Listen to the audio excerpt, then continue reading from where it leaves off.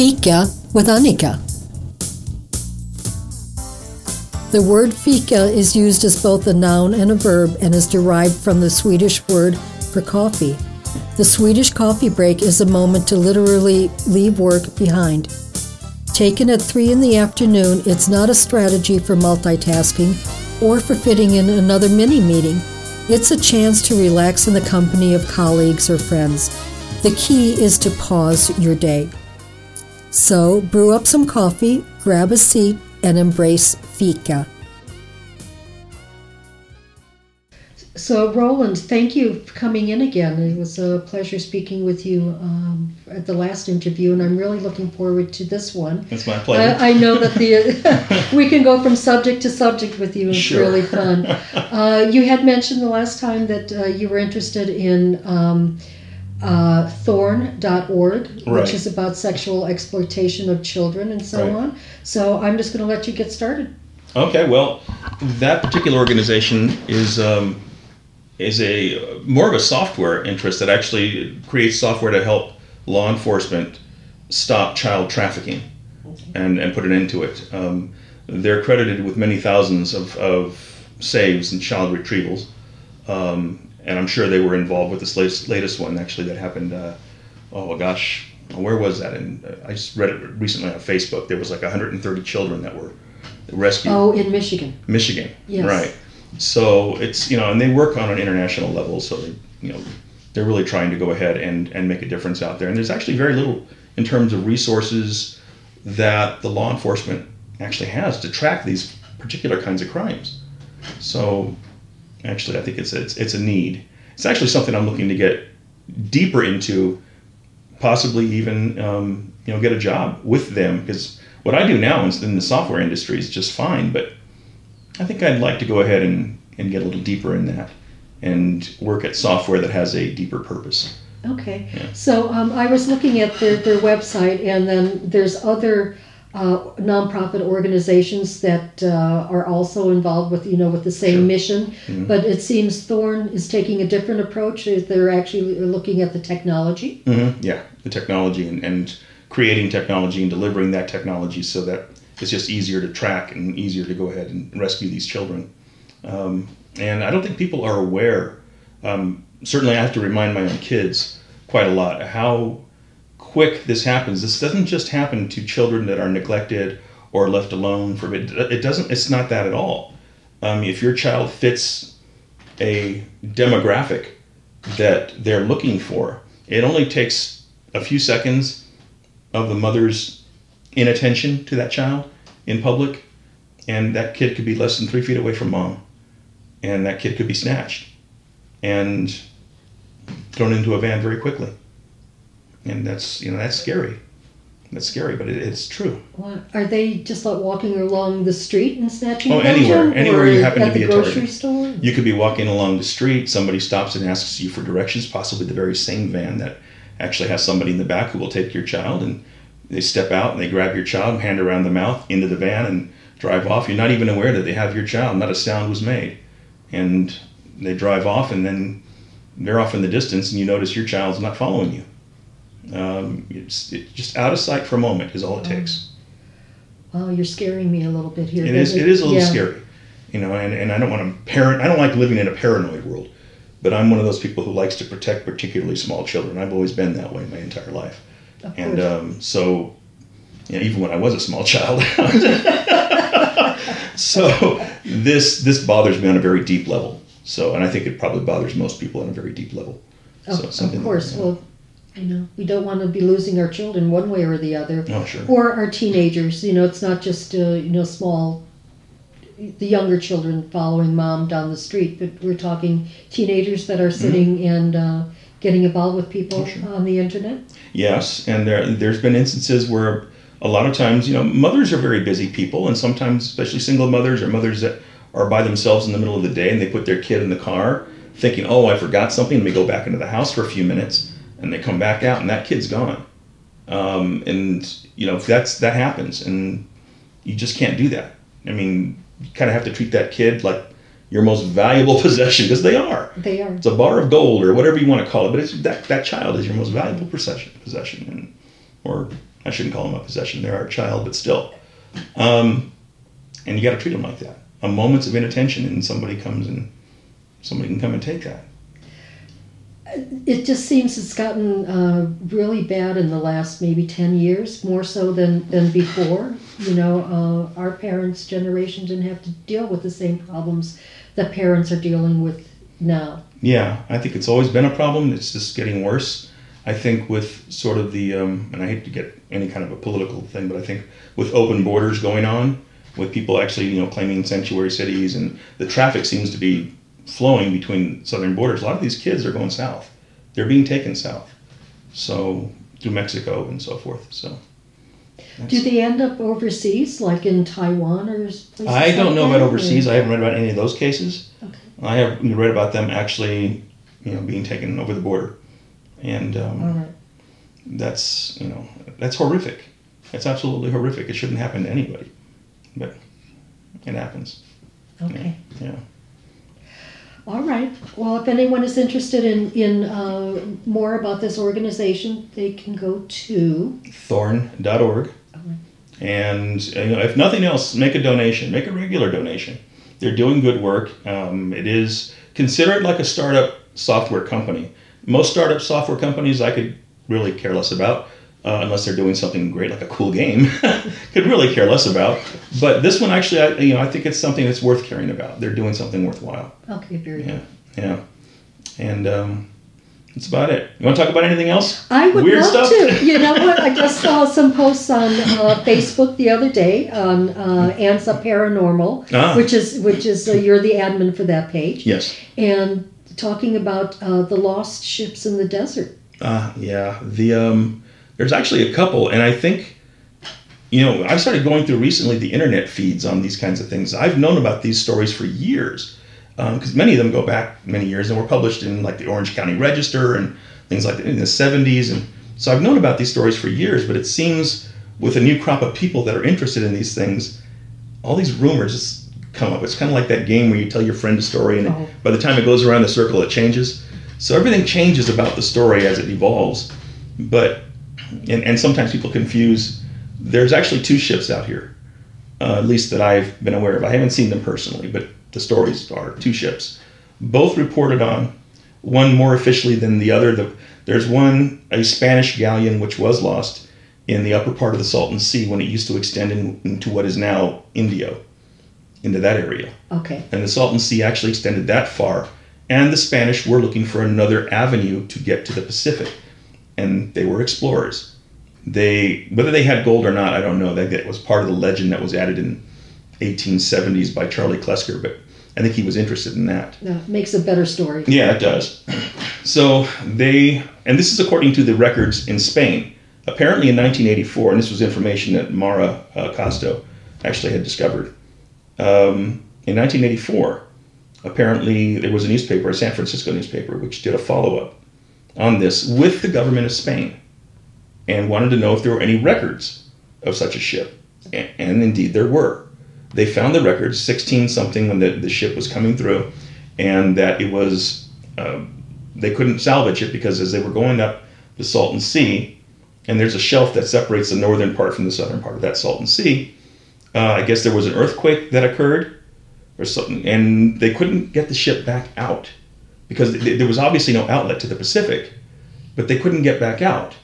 And they had no choice. They had to abandon the ship, take what they could, go on foot, and go back down south. So that's how the ship ends up there, at least according to the record. But how did it get there? Well, they sailed up the Salton Sea. From where? From the ocean. Actually, it used to connect to the ocean at one time back then. They actually had it to connect the Salton Sea to the Pacific. And as the water tables change, as the earthquake occurred, the Salton Sea was shallow to begin with, and they just got stuck up there. Mm-hmm. I'm just trying to envision which river it would have been that took them there, but it's actually, gone now. Well, it is gone. You can actually see it through satellite images, where the flows might have been. But that was the story. That's what, and thanks to the San Francisco paper, whichever one it was, that did the story. But I thought that was pretty interesting. Okay, so if you go to the native legends, and this is where my conversation with Mara was pretty interesting because her story very much dovetails with the native stories that I had read. And what the native stories was that, and it's certainly what interested Mr. Charlie Klusker in the 1800s, was that they talked of this lone tree which stood out in the desert and that a large bird sits on top of it. And the way they were describing this, apparently Charlie Klusker said this sounds like a mast of a boat, the way they're describing it. And so years go by and he's researching it. People have seen it, reported it. Many people have. Unfortunately, Charlie Klusker never got a chance to really do anything with it. But, so can I just interrupt you here? Sure. Explain who Charlie Klusker is? He was just a guy looking to make his fortune, coming out west like everybody else. Okay. And, actually it was the early 1800s because he was here just before the gold rush and he figured out there's nothing here and he left back to Texas. And then the gold rush broke and he came back and said, where? And it was pretty much played out by the time he came back. So, poor guy. They called him Lucky Charlie, right? Exactly. But he did actually, key on that story that he was told years earlier. And I see. Okay. Right. And so he was going on a treasure hunt. Exactly. And he really tried. He got supplies and got out there. They say he came within view of it. He could actually see it, but it was so far across the sands and they were out of resources. It was extremely hot, just unbearable. And then the animals wouldn't take it anymore, so they turned back. I see. And that was about it. But and is that like the last recorded sighting of it then? there have been others who have recorded around that time frame and in the early 1900s. I would suspect over time and as development happened that maybe that timber fell over and the cloth is now since gone and it's now just relegated to legend. But if you probably dug under the ground, you probably would find a ship or at least remnants of a ship down there. Have you tried Google Earth and going over that area? And have you looked yourself? Only to confirm where the possible shelf might be and where the ship might have ended up should it hit shallow waters and stuff. And it's a guess on my part. I know nothing about Spanish galleons, so it's an absolute guess. It's just curiosity for me. Of course. Yeah. You mentioned there was a second boat. A second boat, something that's been discussed, although I've not seen anything official on it, but for many years, and I would say it's almost one and the same boat, except for the fact it's an entirely different location. This is Anza Borrego Desert, and out there, where hikers, not just one set, apparently there was actually several hikers who actually reported remnants of a Viking longboat, complete, it was decaying, but they say still at the time, complete with the, overly elaborate mast and on the front and the snake head or whatever they had on the front. And they said that it was there. People had reported it and seen it, mostly hikers. And from what I recall, it was fairly high up on the hill, so the ocean must have come in that high at that point. And what time frame was it? A recent folklore, or when you're saying hikers, are they, Well, this is actually within the 20th century. Okay. And so it's that they actually spotted it and saw it. When the Vikings were truly here, I don't know. I know that there's plenty of artifacts that show other cultures have been here.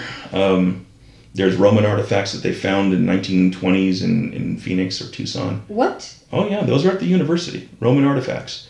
And Romans had the habit of imprinting the emperor on their coins and all that kind of stuff, so they actually know the time frame. And this is actually at the, I believe, Arizona State University, these artifacts. They found it while developing, I want to say Tucson, but I know it was Bell Road, which puts it on in Phoenix. But there's those reports, other cultures that were here. Supposedly what happened to those Romans is on the story on their shields, I guess they wrote stories of what happened to them, and supposedly they had gotten lost at sea. They ended up finding, when they finally saw land, they finally landed, and it's a supposition, because we don't have the same understanding of geology or geographic places, that they landed probably somewhere in the Gulf of Mexico and came to shore. So there might be a boat out there.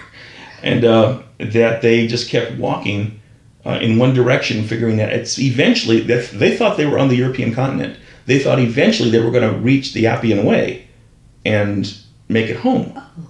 But they never did, of course. And so when they finally gave up the hope, they set up camp they tried to enslave some of the Indians to get work done. Eventually the Indians rebelled and pretty much killed them all. So that's pretty much the story there, and that's pretty interesting how many cultures have been here. Okay, and there's Indian lore to back that up also? They have stories. There's some Indian lore to back that up. I don't know where the final chapter to that got written. It might have been on one of the shields from the final Roman soldier. I don't know. But that's the fact that they have those artifacts, and I actually have pictures of some of those artifacts. And those artifacts were found here, are incredibly interesting, and we know the time period that it happened. So that's other stuff that's out there. It's probably on Anza Paranormal too. I put a lot of things out there. Yes, I've seen some really interesting things. Yeah. What I try to do with that Anza Paranormal site is to put things out there that are somewhat verifiable. You can go ahead and actually research this and find out the truth of it, or I try not to put, people with tinfoil hats on, claiming they've been contacted by Zoltan. And I don't... They can put up their own Facebook page. They can do their own Facebook page. I mean, if they've got some proof, I'm willing to put it up, absolutely. Yeah. But I'm kind of more along the lines of serious research on stuff, so. Okay. Yeah. I think the last time we talked about some personal experiences, and I just wanted to talk some more about Goldie. Goldie, okay. Yeah. So if you go on the internet and you put in Anza and UFO, then the story of Goldie comes up. Mm. And from what I understand, you may have seen Goldie once, twice, maybe even more times than that. Mm-hmm. Could you elaborate more on it? Well, the first time that I was absolutely sure that this was not something explainable like an airplane was probably about 7 years ago, where my wife and I were on the side of our house where there's a courtyard out there, and we were doing some work, and we were both walking into the house, and I looked up and I saw something which at first I took to be a balloon way up in the sky. This is daytime or nighttime? Daytime. Like a balloon way up in the sky. And as I looked at it, I called my wife's attention to it, because this was not a balloon. This was a completely spherical object. It looked like brushed metal, and it was turning so very slowly, and I only knew that because it had a dark spot on one side. It was turning so very slowly and moving to the south. So what is this?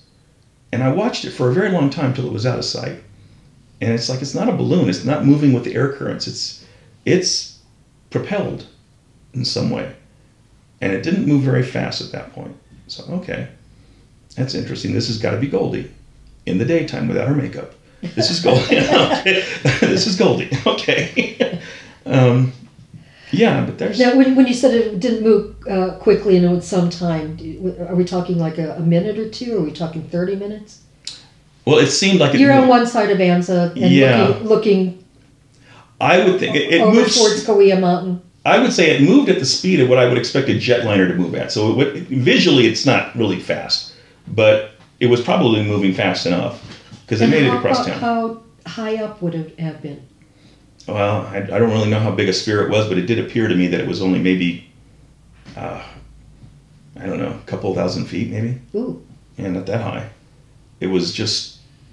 And it was large enough that you could see detail. It was enormous. It was an enormous ball, and it was just... And the fact that I could see brushed metal and stuff. Now, I've got 20/20, so at least at distance I do. Up close, and my arms aren't long enough. But yeah, that was a brushed metal type of thing, and very consistent, except for the dark spot on the lower part of it. And any noise associated with that? None whatsoever. None. It was just... an airplane at that height you would have heard noise coming over. Oh yeah, most definitely. Now, from where I sit in my house, I can see the mountain, Kauai Mountain, which my real estate agent, when she sold me the house, and after escrow closed and I was moving things in, she was there, and she said, "Oh, you got a perfect view of Alien Mountain." What? Okay. So she'd heard the legends, and okay. So, well, happening long before I got here. Right.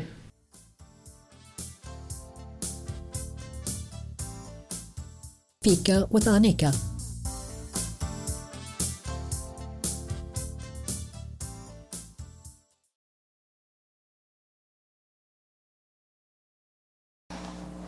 The coyote. Listen to it.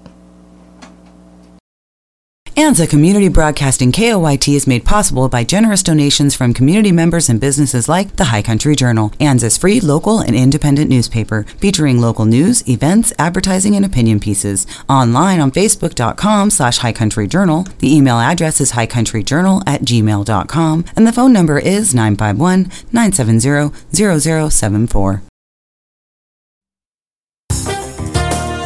Are you or someone in your household on life support or other life-saving machinery like oxygen? If so, please contact the Anza Electric Cooperative Office at 951-763-4333 so that your account can be flagged. If your account is flagged, you will be contacted in advance of a planned outage. Since most power outages are unplanned, please be sure to have adequate backup on hand to last several hours.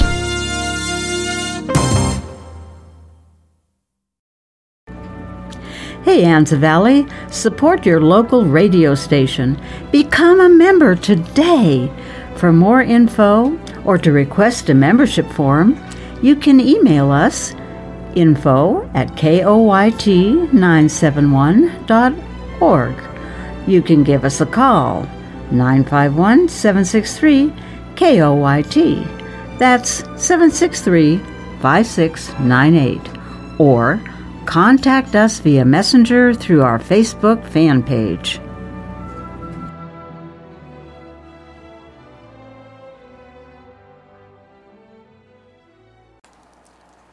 KOYT LP Anza, your public radio station.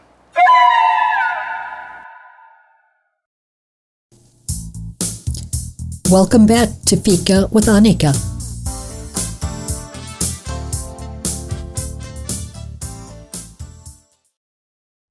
Those Goldie stories, they go back to the 1800s. I mean, 1870 or so was the very first recorded. They didn't call it Goldie, they didn't call them UFOs, but the Butterfield stagecoach. 2 passengers recorded it in their journals on the Butterfield stagecoach on the same stage. One was a pastor, one was a newlywed bride. Guess they were heading to San Diego. I guess the stage was going there. They were running late. They were coming through pretty darn near what is now Highway 79. Which is much of that used to be the Butterfield stage route. Okay. And as a matter of fact, you can still see the post office from 1858 along the road. If you go by the stagecoach thing there, you can see against the mountains, that old building is the old post office that the stagecoach used to stop at. Oh, I didn't know that. Oh, yeah. Now, so that's how close you are to this route. And as they were coming through, they were concerned that they were running late. They wanted to be out of the hills before dark. And certainly they weren't going to make it. And as they didn't exactly say where along the line they were, but they said they were near San Diego, so somewhere in Awanga, I would think. They wrote that there was they saw a light coming over the hills on the right. And as it came over, they could see that it was this bright yellow thing, a big ball of light that actually came close to the stage. The horses were getting panicked. The driver was now driving these horses to get them out of the way, but this thing kept up with them and was harassing the horses and was frightening the horses.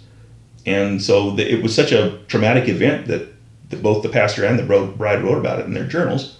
And then they called it, though, the Curse of the Dancing Sun. They attributed it to the Indians in the area who did not like the white man coming through here or whatever. They took offense to us crossing their lands or whatever. But that's what they attributed it to at the time. And so there was the Curse of the Dancing Sun. And what we know today is Goldie. Yeah. So the local Kauai tribe, do they have any stories about Goldie? Anything associated with the mountain? I don't know, actually, and I should probably sit down with Mara, because she seems to know an awful lot about this stuff, and see if she willing to talk to me about any of that stuff. But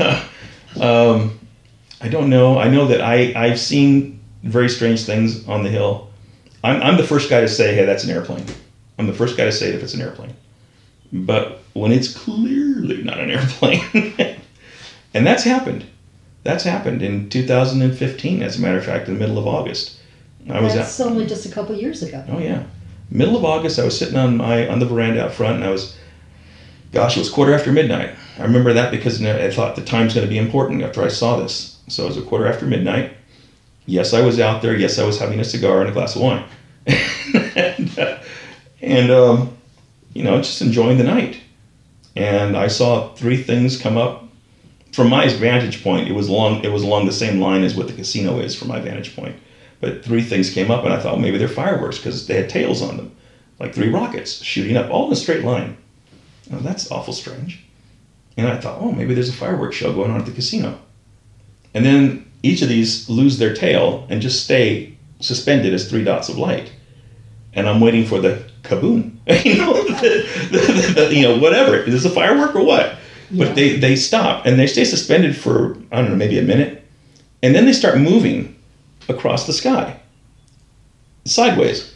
The lowest one being on this side of Kauai Mountain, so I know at least the lowest one's in the valley because I can see the mountain silhouetted behind it. And then they go across and they get to Thomas Mountain.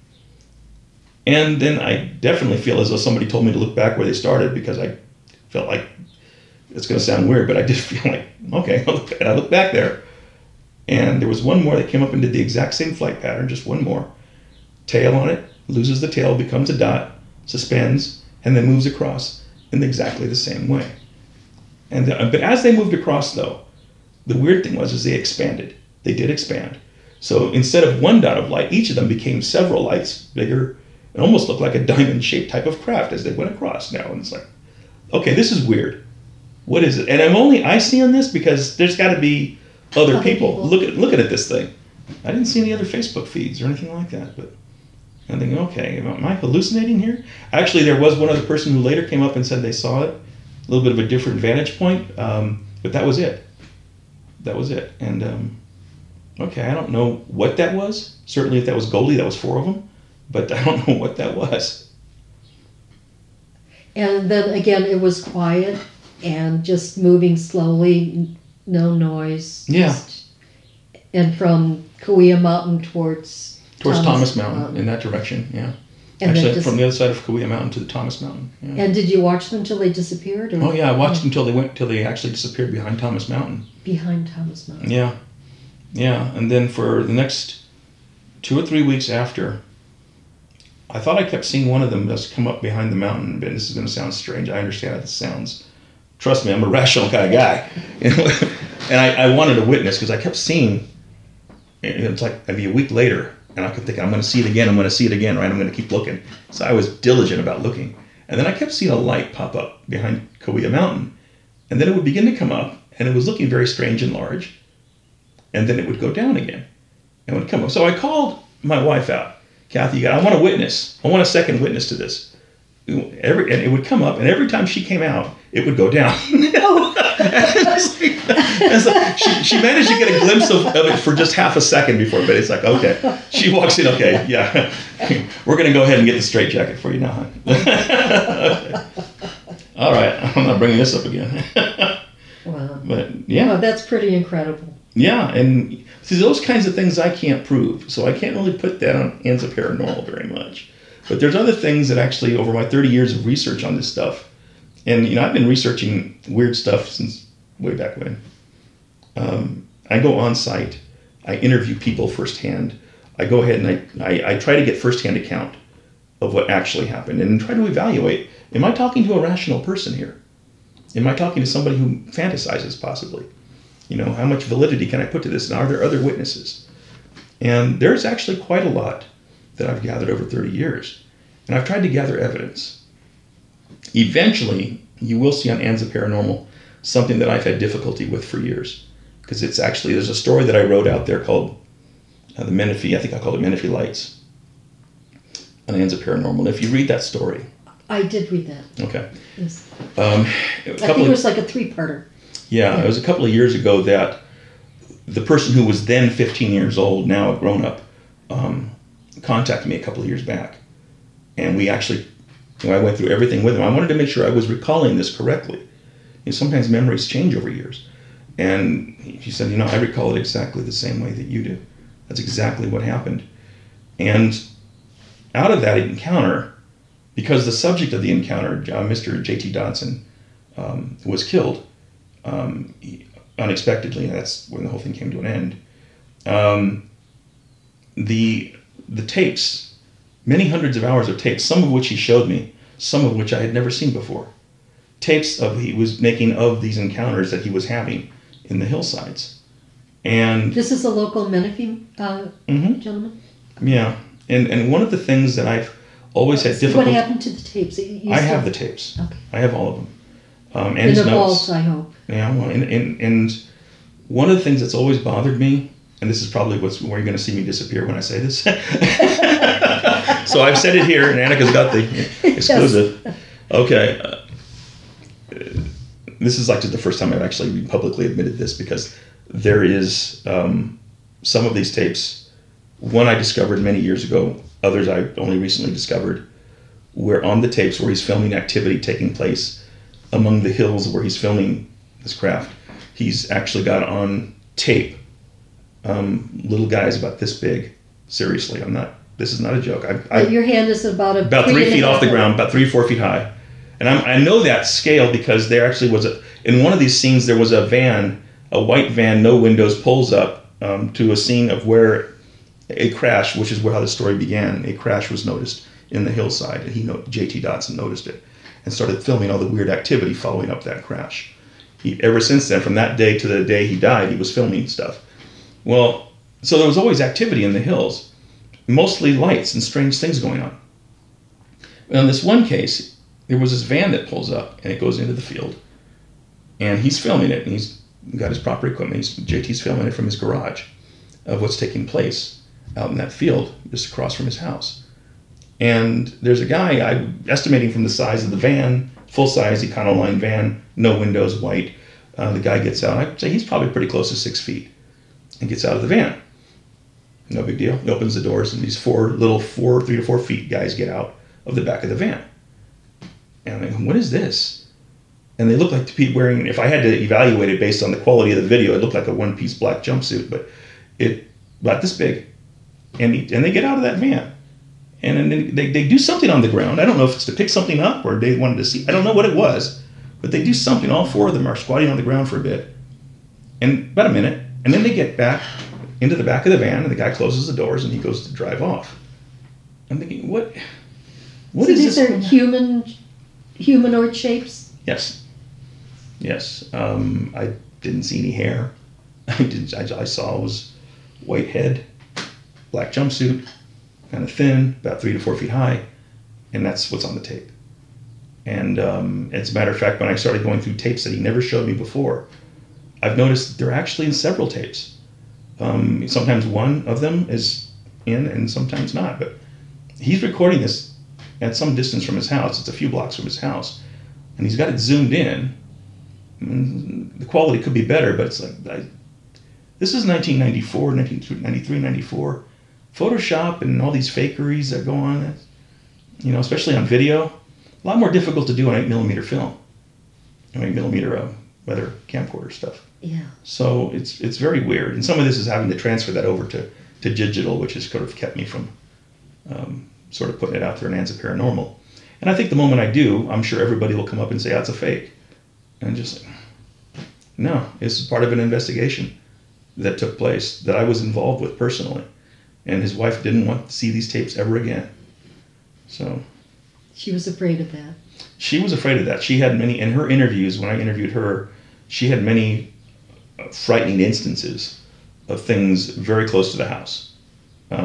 This is one of the newer developments in Menifee at the time, so it was the early 90s. And, those things crawling on the roof and stuff like that she was talking about. I don't think, she seemed rational to me. The kids, certainly, at the time, one was 15, the other was probably like 9 or 10. And 9 or 10-year-old could be influenced, I think. And a 15-year-old can probably be influenced, I'm sure. But when I separate them out and interview them separately, which is what I did, and take their interviews, their stories are all consistent. And it's like, this is interesting. And so, yeah, like I said, I get involved personally and try to figure out things like that. And then I was being followed as a result, and it was. You'd be followed by whom? I don't know, but they made it clear they were following me, and they even followed me in my crappy little car to Pet Boys, which was, at the time, my crappy little car was always breaking down. And they followed me there. They followed me on the highway. Are we talking men in black? They weren't wearing black suits. They were wearing sunglasses, kind of big guys. They were driving a white van or a white Bronco. No, not OJ, but a white Bronco, blacked out windows. At one point, there was a Cadillac that kept appearing too, a burgundy-colored Cadillac with blacked out windows, which kept appearing. Now, this is on old Highway 215.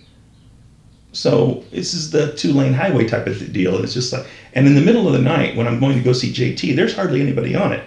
Because you have to understand, there's hardly anybody, there's no Temecula at this point. There's just a few streets named Rancho, California at this point. And it's just not really a whole bunch going on out there. So, yeah, and they made it very clear that they were following me. They wanted me to see them follow me. And it was just all very strange. But it happened. It happened. So anyway, the video evidence is there. You know, I will go ahead and eventually digitize all of it, I'm sure, or at least what's important. Do you have a plan for making a book or something from this? Or? Somebody asked me once, some Glendale producer who was into making documentaries about UFOs and stuff like that, asked me if I would give him the stuff to make this, and I kind of didn't really trust him at the time. So I didn't want to give him anything, but other than that, no, I've not been approached about writing anything. I look up Menifee from time to time. I hear they still have issues with anomalous lights in the sky and stuff like that. And you go to MUFON or one of the other paranormal. I sent some of the stuff to MUFON. Okay. They came back. Actually, I think it was Bruce Maccabee that took a look at it at the time. This is in the 90s when he's a naval photographic expert. Then retired, now probably gone, who took a look at it. Some of the stuff he couldn't make out, some of the stuff he didn't really find interesting. I understand that because I sent him everything. And, some of it was just questionable. What was it? And I think the footage that he actually was interested in was a couple of pieces. One that the Sightings episode people, because Sightings was actually interviewing Mr. Dodson, as well as the Encounters program at the time. They were going to do a special on him and what was going on there. They interviewed him. Even Catherine Kakoff, the producer at the time, came out and talked to them, interviewed them just like I did pretty much before I got there. Okay. I guess 2 weeks before the show was to air, he was told from the producer that they can't air it, that the government won't let them air this. This is not going to go on the air. And as a matter of fact, they came out to re-interview everybody. And he says the second interview was actually very strange because not only did they separate us, it was almost like telling us what we saw and didn't see. And it was like very strange. And he recorded many of his voice conversations with Catherine Kakoff. And I have those recordings as well. So this was all in an era before YouTube or before cable TV and things like that. So there's cable TV, but it's before all the prevalence of like all the fakery that goes on. Yeah, and right. But I think more people this day and age are believers in that we are being visited. Something's going on. Yeah. I mean, if I had to define it based on my experiences, I don't know that I would define it as something from outer space. I think that there are some explanations which should be looked at first, because not that they're any less weird, but it's just very strange. But when you take these instances together and look them together, and you ask yourself, what are the commonalities between all of these instances? I think a very clear, and some might say even disturbing picture can be drawn. But I think it's a very clear picture myself. And if I go any further with that, you're going to think I'm completely over the cliff. So we won't. Well, I remember maybe 2 or 3 years ago, you put a post out there and you were wondering if anybody wanted to join you on a Bigfoot hunt. Yes. And I remember liking that and saying, yeah, I'd be interested. But I don't know if I would actually be, because I'm not much of a a hiker and so on. So if I can do it from the comfort of my car, yes. Well, I do have a friend of mine. We go camping from time to time and go looking for strange things, including Spanish treasure.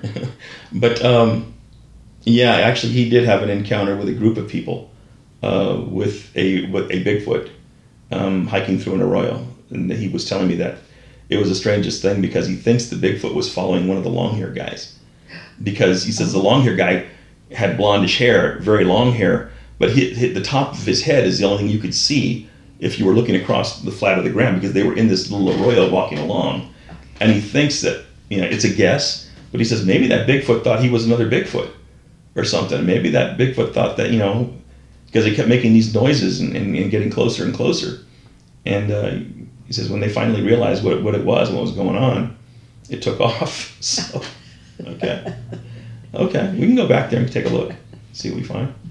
Go dress like Bigfoot. We'll go do that. Yeah, or at least wear a long blonde wig. Yeah. Are we out of time now? Is this enough nonsense for you? I'm just not sure where to take it from here. I think maybe we should schedule for another interview another day. Sure. At this point, I have goosebumps all over just listening to what you have to talk about. It's going to take me a little time to recover. Yeah, I managed to get a small little snippet of one of those guys I told you about, those little guys on my video cameras. I was watching it on the video camera, and I did it with my phone. Like a screenshot? Yeah. Well, I was actually videoing my phone, watching the thing, and I sent it to my friend, and they're like, okay, that's really weird. What is that? Yeah, it's all weird stuff, but I like the weird stuff. Yeah, you do. So if people are interested in more about the paranormal, join in to the Facebook group called Anza Paranormal. Yeah. And start following Roland and the gang there. Oh yeah, you'll see many of these stories and many more out there of things that have happened. Okay. If you have any questions for my guest, send an email to programming@koyt971.org, and in the subject put Fika, and then in the body of the text. Put in your question, and I'll make sure that Roland gets it, and we will answer you at the next interview. Absolutely. Okay. Thank you. Have a good day. It's my pleasure. Thank you for joining us for this week's Cup of Fika with Annika. Tune in Wednesdays at 3 p.m. and a replay on Sundays at 1 p.m. If you have any questions or comments for me or my guests, please send an email to programming@koyt971.org and put Fika in the subject line. Enjoy the rest of your day.